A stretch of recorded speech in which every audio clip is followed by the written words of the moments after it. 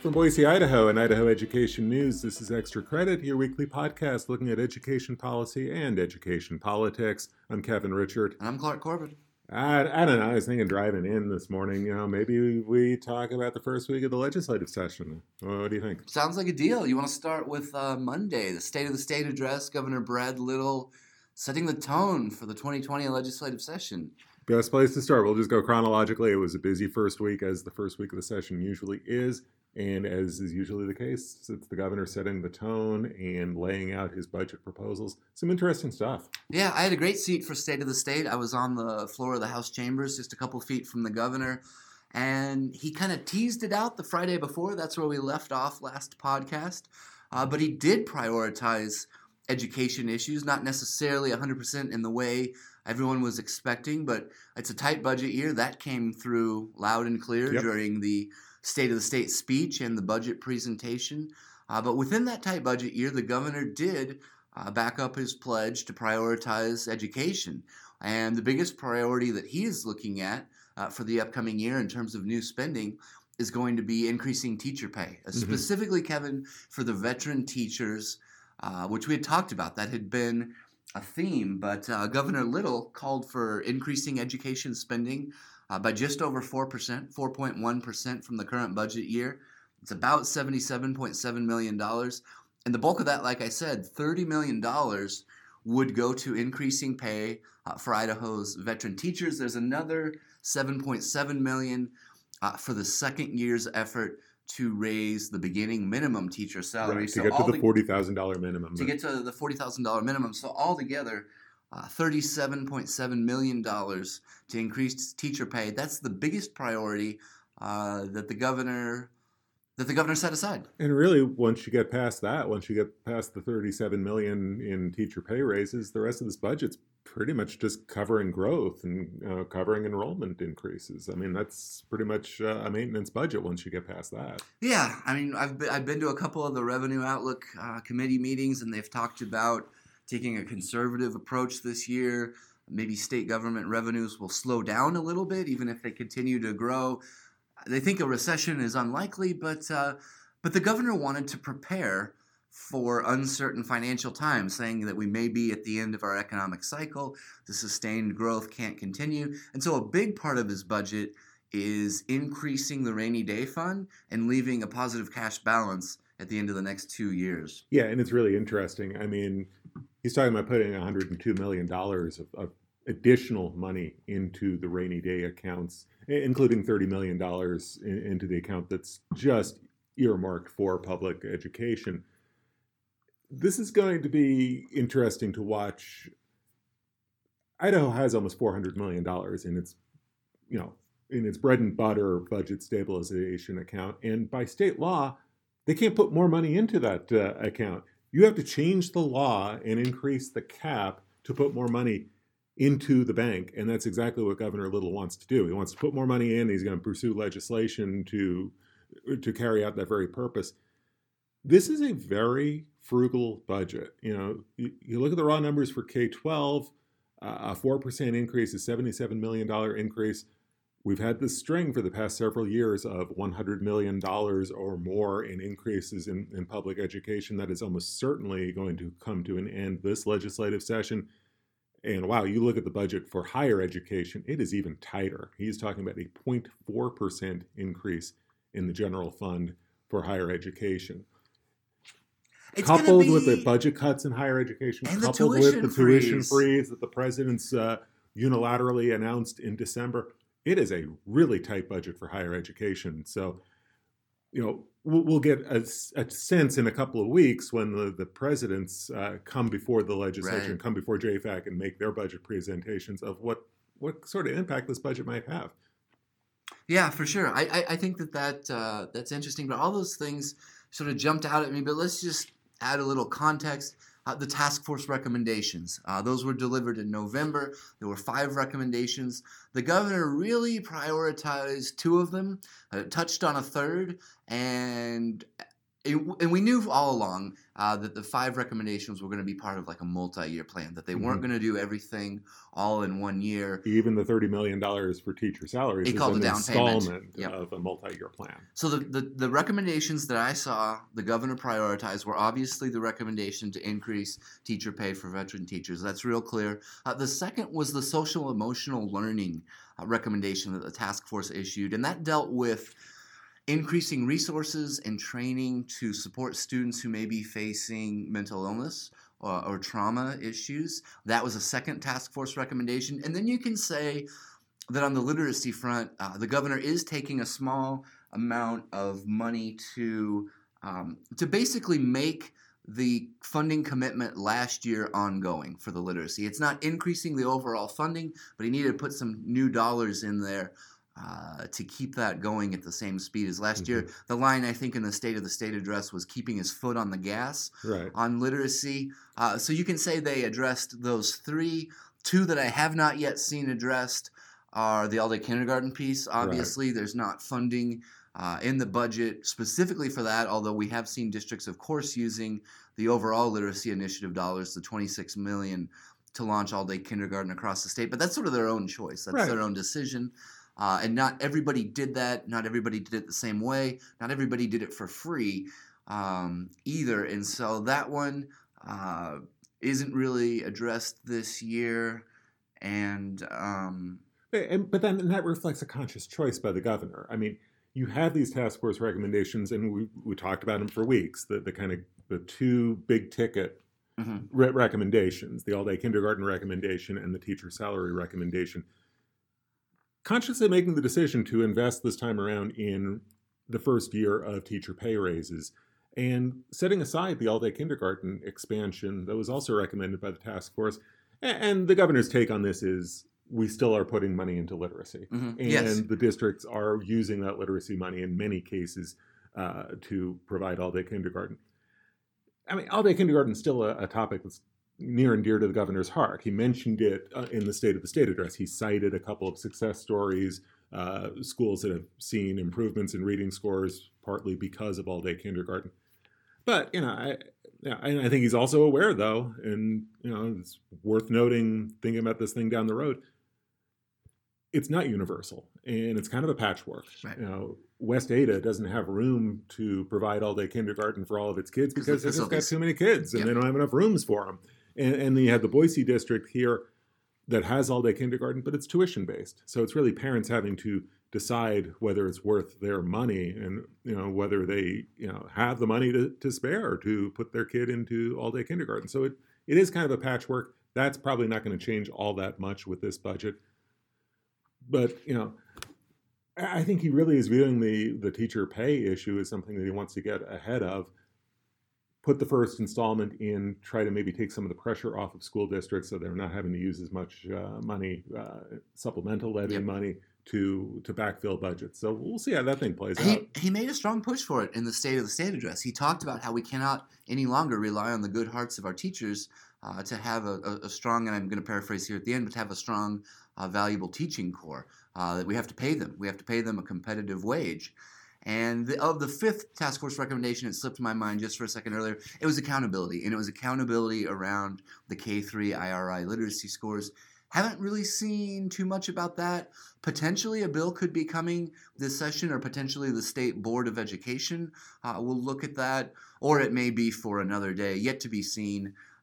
But clear movement, clear prioritization of 2 recommendations from the way I look at things, action on a 3rd, to use the governor's phrase, to keep his foot on the gas on the literacy initiative, and those were the priorities. And that's kind of about all there is in this budget. It is a very much a stay the course budget from education. The education perspective. There's correction, and there's health and welfare, and there's some other things in there that certainly affect the budget, but we don't cover them closely. And it's a $4 billion state budget, and about half of it goes to K-12 public education. Right, and looking at the big picture of the budget, as you just pointed out, a 4% proposed increase for public schools, but a 12% proposed increase for corrections. That was one of the cornerstones of this budget from the governor. When you look at the big picture of it, Governor Little wants to make a big investment in, reforming the way we spend money in prisons, trying to do more in terms of rehabilitation, more in terms of support to make sure that prisoners don't reoffend, that prisoners who are on parole successfully complete parole and successfully go back into the communities. He's wanting to invest now so that the ultimate bill for corrections isn't as big down the road. But it was very jarring to see two budget line items where you're talking about a 4% increase for public schools, a 12% increase for corrections. Obviously, this is not something a governor wants to make a habit out of. This is not the way you want to spend money long term. But he is trying to make a big push here on corrections. Sentencing reform fits into that, but it makes the budget that much leaner for K-12 and higher ed because there's only so much money to go around, especially when you're trying to put so much more of it into the bank. Yeah, real quick, just to get into some of the reactions to the State of the State address. I was hanging out at the Capitol on Monday. I had a chance to talk to a bunch of folks. It seemed like it was generally really well received. The legislature and the Idaho Freedom Foundation gave him credit to a large extent for putting forth a conservative budget. I went to the minority press conference from the Idaho Democrats. They seemed like they would have liked more, but they seemed happy with some of the things that the governor proposed. They expressed a willingness to work with him, expressed a willingness to work on legislation on other issues that maybe he didn't address, but generally positive reaction. Superintendent of Public Instruction, Sherry Ybarra, I spoke with her immediately after the speech. She was really excited about it. And Superintendent Ybarra, her budget priorities are similar to the governor. She would also prioritize raises for veteran teachers. But Superintendent Ybarra is actually asking for a larger budget increase and bigger pay raises for the veteran teachers. $240 million for veteran teachers Correct. As opposed to the $30 that Governor Little proposed. But you're right. And as I was looking at the reactions on Monday and as I was writing my piece off of the budget and off of the State of the State, pretty positive marks for the proposal to increase teacher pay. And that seemed to go across party lines. So that would seem to augur well for the prospects that that's going to get through the legislature this year, but still a long way to go, obviously. Yeah, for sure. But it was interesting. I met with the governor. He spoke to reporters after the address, and I kind of walked in at the same time as him. And I think the governor and his staff were very pleased with the speech and how it was received. He had good body language. He was joking around, clearly in a good mood. There was a really cool moment, actually, from the State of the State speech itself, where Governor Little recognized the 2020 Idaho Teacher of the Year, Stacy Lawler, who he actually invited to attend the speech, and she was there in the gallery above the House chambers. A really cool moment. And the legislature actually gave the teacher, Stacy Lawler, a standing ovation for 21 seconds. I went back to the tape and timed it, but you could just see Governor Little's face light up, positively beaming when he introduced her. And he was in a good mood all day. And I think his staff was pleased with the speech and the budget proposal and how it was received. And so I think the governor is happy with it. I think his staff is happy with it. I think several legislators view this as, maybe not the exact blueprint they'll follow this year, but in terms of setting the tone from the beginning, they seemed open to working within these parameters and open to working with the governor. And they thanked him for curbing spending, for setting money aside, for having some money perhaps for tax relief, to perhaps address the grocery tax repeal. But there's a lot going on, like you said. And a lot of things to watch for as this legislative session unfolds, especially on the spending side, on the budget side. As you mentioned, Governor Little earmarking $35 million for grocery tax relief. This doesn't come from the general fund. Right. It comes from a side fund that is paid for off of the new sales tax on internet purchases. Correct. So it's not general fund money. It doesn't really affect K-12 or higher education. But if you really wanted to repeal the grocery tax, you would need a lot more than $35 million. The going estimate is $80 million or more. And if you did that, you would almost certainly be affecting the general fund and the amount of money available for education. So it'll be interesting and important to watch to see, is there tension, is there disagreement between the governor and the legislature over how far you go with grocery tax relief. Or do you do property tax instead of grocery tax? Which or we do you heard try the to House do both? And there's a lot of about. sentiment about property tax relief as well. Governor Little didn't say a whole lot in terms of concrete recommendations on either the grocery tax or the property tax. He did mention property taxes with regard to supplemental levies, Correct. school supplemental levies, and made the case for his line item on teacher salaries as a way to alleviate some of that pressure on local school districts and supplemental levies. So a lot to chew on from Monday, and then the budget and the state of the state. And that was only the beginning of the week, because one day later, House Education got down to business and kind of threw down the gauntlet a bit. Yeah, this session is picking up quickly, and we'll get into why that is. But traditionally, the last several sessions that we've covered, State of the State's a big day. That's the first day of the session. And then maybe things slow down for a couple of weeks. That's not the case really, no. This year. House Ed, like you said, wasted no time getting into the debate over administrative rules. And this is going to lead to a showdown over academic standards, over Common Core standards that's actually going to start next week. And it has potential to be pretty divisive. And I'm not sure exactly how it's going to go, but it's basically a mess that the 2019 legislature created, and we're right back dealing with rules again at the start of this session. It's a complicated process, but the legislature basically did not take the traditional step of reauthorizing all the administrative rules at the end of last session. They walked away prepared to let them all expire. That put the ball in Governor Brad Little's court over the summer. He trimmed thousands of pages of rules, reauthorized all the rest on a temporary basis, which means they go right back before the legislature.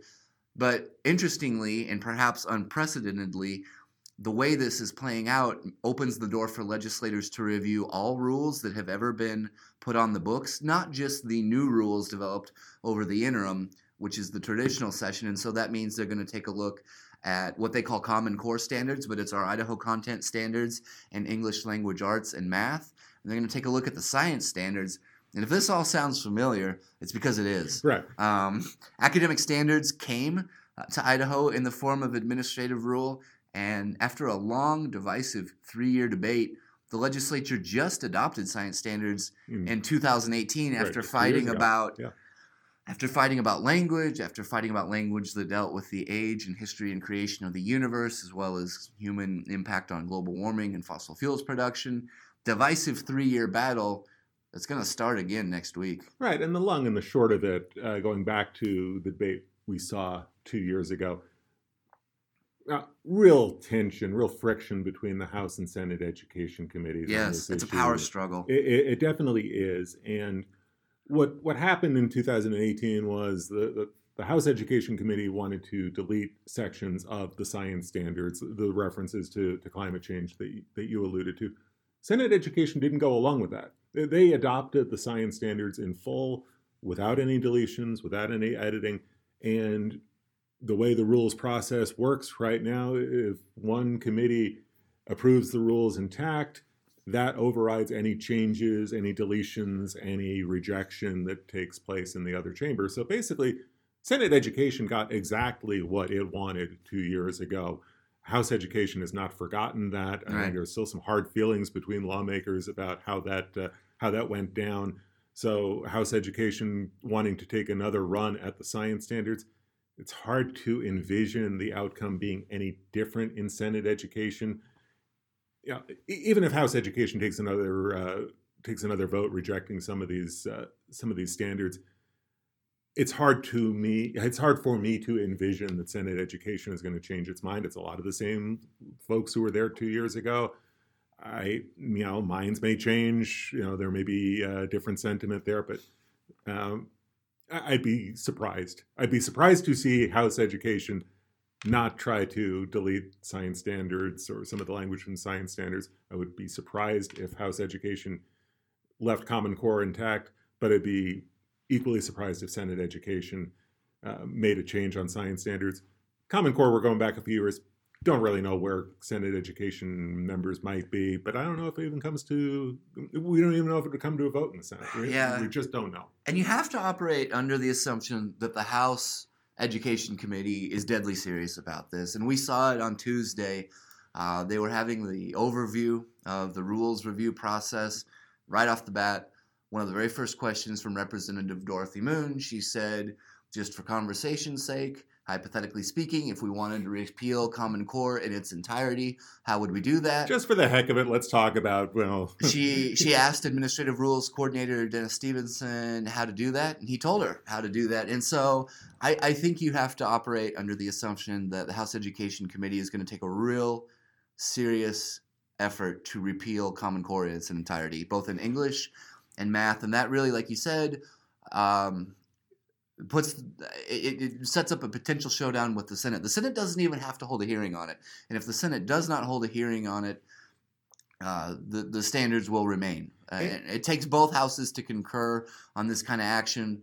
And so if the House Education Committee repeals Common Core or repeals a portion of Common Core, but the Senate does not go along with it, the academic standards remain in place. However, if House Education repeals some or all of the standards and the Senate concurs and takes the same action, Idaho would be without any academic standards. And that could get really interesting, and I think we'll hear more about the potential scenarios next week. And what we did hear from Senate Education on Wednesday, Senate Ed only had one meeting this week. I mean, House Ed has been going on, full bore, Tuesday, Wednesday, Thursday. You've been busy over there. Senate Ed had one meeting. It was Wednesday afternoon.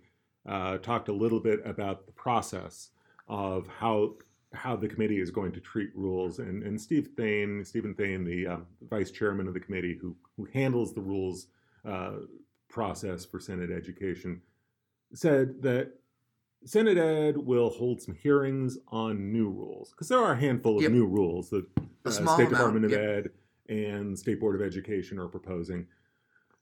They'll hold hearings, they'll discuss them, they'll take testimony. They won't take any votes on the new rules because they want to wait and see what happens with the omnibus rule, which is the big rule which contains all of this stuff that we're talking about.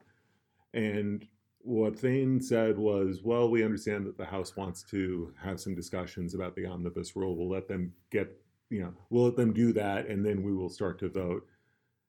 Read into that, well, what I read into it is that Senate Education is just going to wait out the House here a little bit. I did not sense a compelling appetite in that committee to take a hard look at Common Core or science standards or anything much in the omnibus rule.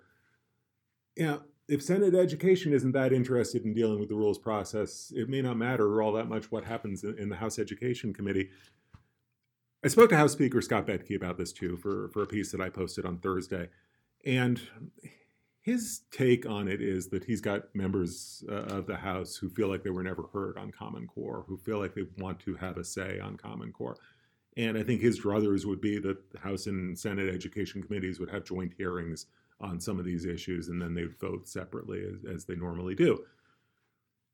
The takeaway that I had talking to Speaker Bedke is that I think he realizes deep down that it's unlikely that you're going to see changes in Common Core. It's unlikely that you're going to see changes in science standards. He didn't outright say that, but he said, he's got members who want to have a hearing, who want to have their say on this, who want to take another look at it, and that there's value in that process, even if the outcome ultimately is no different than what we have on the books right now. So it's all going to take a while. And that was kind of my takeaway. The analysis piece that I wrote on Thursday is, this is going to consume the first month of the legislative session, if not more. Yeah, I've got the schedule for next week. The House Education Committee traditionally meets at 9 a.m. in the basement of the State House.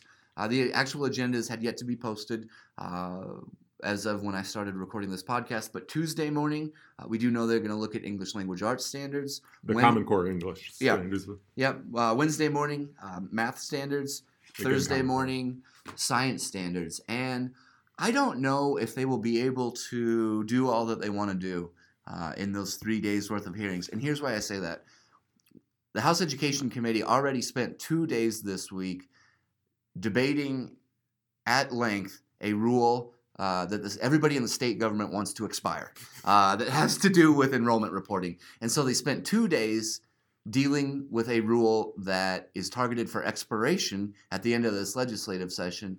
And that has to do with the funding formula and this debate over whether we move from attendance to enrollment. And so it is important, and it's part of a larger overall debate rather than just limited to one rule. that's going to expire. But if they spent 2 days on that and they're not done with that, I don't know how they can have, say, a Common Core hearing on English standards, anticipating significant public interest and public testimony in just a couple of hours on Monday. Right, because you've got folks mobilizing on both sides of the Common Core debate. I mean, you mentioned the Freedom Foundation. This is a big issue for that group. This is, one of their priorities this legislative session. But by the same token, you have the Idaho School Boards Association saying that their top priority is to keep the Common Core standards in place. So I would expect to see trustees at these hearings, superintendents, teachers, parents, as well as and school board members, and folks on both sides of the issue. And if you're going to give everybody 3 minutes apiece to talk, it's going to take a while. Yeah, and like you said, driving the length of the session, House Education Committee Chairman Lance Clow said that he was instructed, and you have to assume instructed by leadership, to not really let his committee introduce and debate new bills until they have this rules process well in hand. So if we spend a week on Common Core and looking at other rules and enrollment versus attendance rules, I mean, it could well be the first month of the session, and that could drive the length of the session, potentially extend it beyond the ambitious, short and sweet schedule that legislative leadership sort of put out there, I want to say in early December. Yeah, so bet the over on the March 20th adjournment date and bring snacks because it's going to take a while. But I'll be there. Both of us will be there at the State House next week following these Common Core hearings. We'll have daily coverage.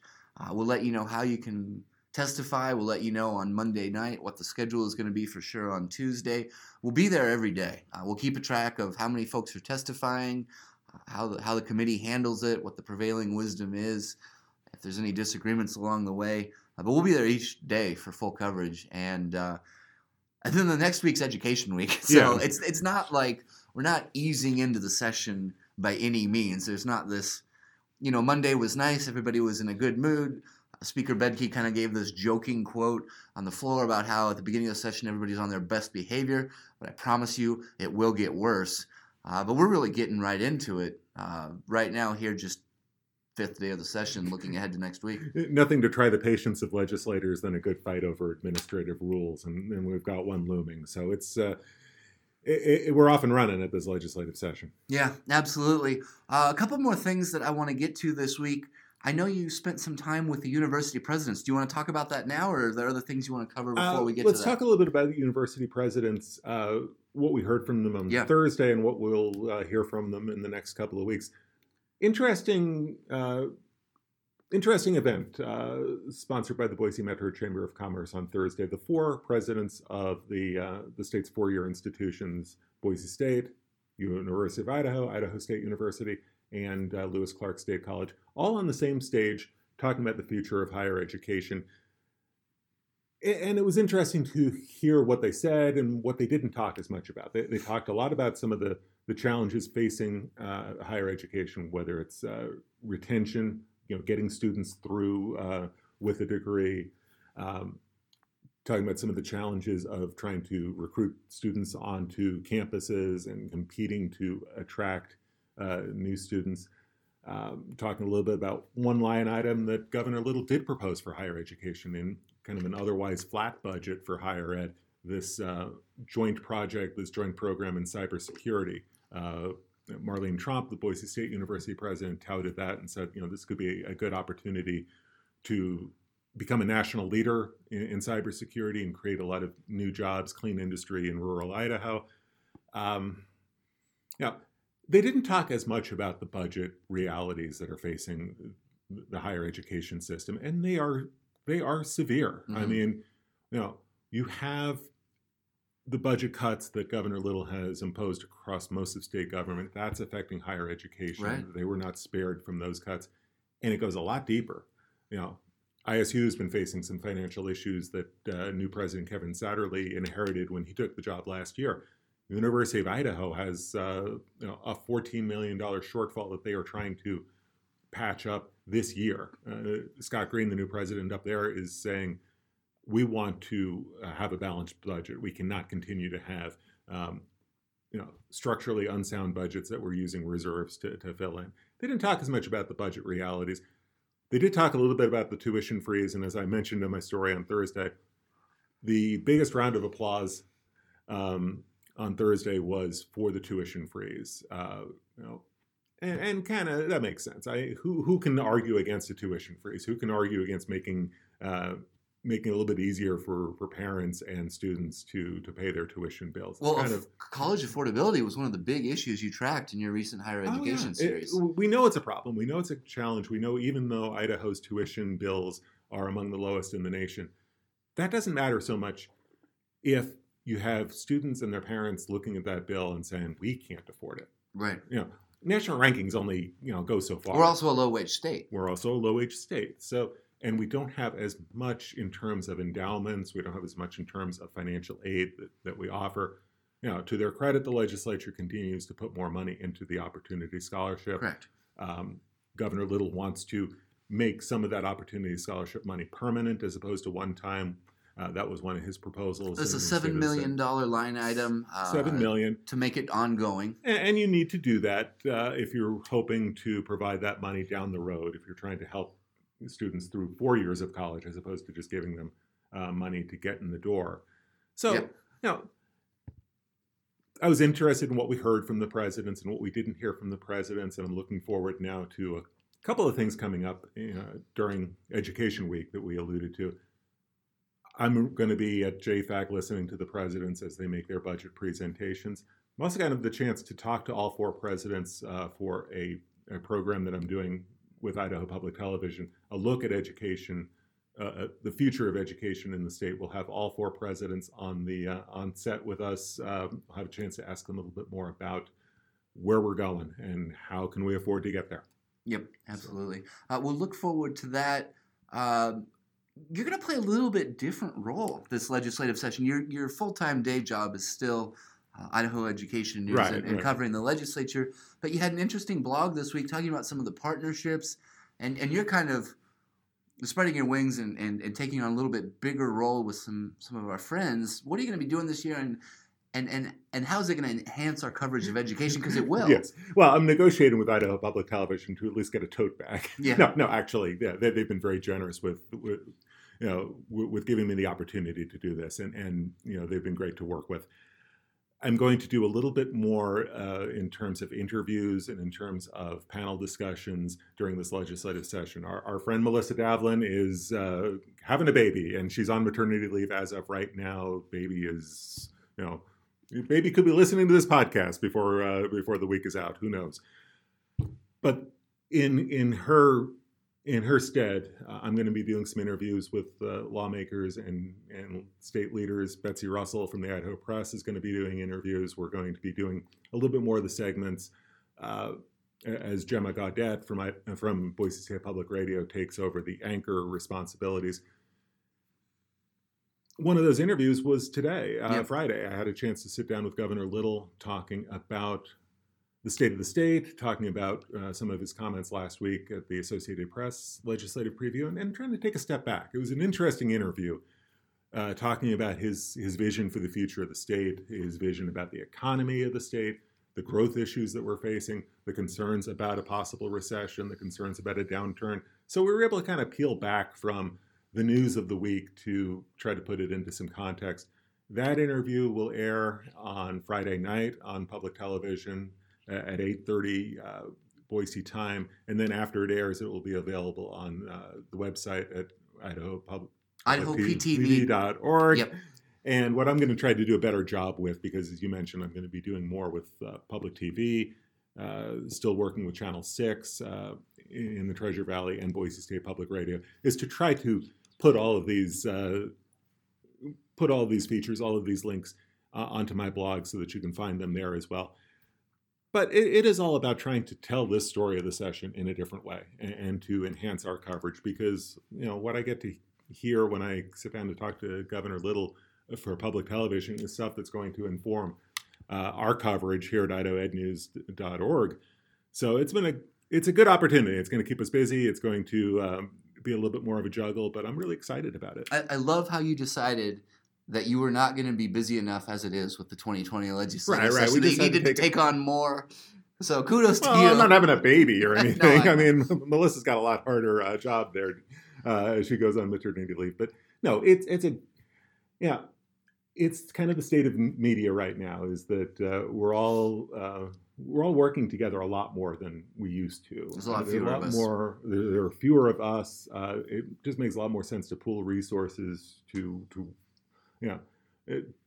collaborate as much as possible. And it's fun. I mean, I get to work with smart people here on the day job, and I get to work with smart people in these collaborative roles. It makes for better journalism all around. Yeah, and just to be really clear, nothing. I give you a little bit of a hard time there. Nothing is changing with Idaho Ed News. You're still our senior reporter. Nothing is changing with this podcast. As long as I can get some of our technical problems figured out, nothing will change with this podcast or with either of our roles. You're just going to be doing more of what you are already doing for more folks. And one thing I am doing new on our website is each Thursday I'm going to do an analysis piece. I'm going to try to step back from the daily events and try to put what we're seeing at the State House, what we're seeing in education policy into a little bit deeper context. I wrote a piece on Thursday looking at the rules process because it is easy for me to get caught in the weeds. It is easy for me to get caught up in the daily grind of this coverage. What we'll try to do with those pieces is, connect the dots a little bit more and help readers understand the bigger picture. And if the rules process isn't getting into the weeds, I don't know what is. It's born in the weeds. Yes, it is nothing. It is rooted in the weeds. So there's not much you can do about that, but we can certainly try to put it into context. Which is what I guess we'll be spending a good chunk of next week doing. Yeah, what a big week. What a big week. If you missed anything, head to the homepage, idahoednews.org. Multiple stories from the State of the State address, multiple stories looking at this rules review process, multiple stories looking at the looming Common Core showdown. So follow that. If you're on Twitter, give us a follow at idahoednews. We post links to all our big stories, live tweet some of the big meetings there. Next week, you're going to want to follow us closely. We are going to be at those Common Core hearings every single day. We're going to be following all the other developments from the legislative session. I'm going to be announcing a little bit of a 2020 project next week, maybe on Wednesday or Thursday, taking a little bit closer look about how I can share some information about what our governor, what our state superintendent, and what our State Board of Education president are up to over this next year. You can look for that on Wednesday or Thursday. We'll roll that out throughout the year, and we'll be there all throughout this legislative session, the next 80 days plus, however long it may take. Who knows? We're not buying plane tickets in March or early April, so we'll be here for the duration. As long as they're having fun over there, we'll be having fun over there too. Yeah, it's gonna be fun. I mean, really, it's gonna be a grind. Sessions always are, but as kind of a student of public policy, it is fun to watch because you never really know exactly how these sessions are going to play out. God, if that isn't a great place to end, I don't know what is, because no truer words have ever been spoken. But thanks so much for joining us on the Extra Credit Podcast and for following our coverage. As you can tell, we always have a lot of fun on the Extra Credit Podcast, breaking down this ever complicated and sometimes controversial intersection, education policy, education politics. I'm Clark. I'm Kevin. Have a good week.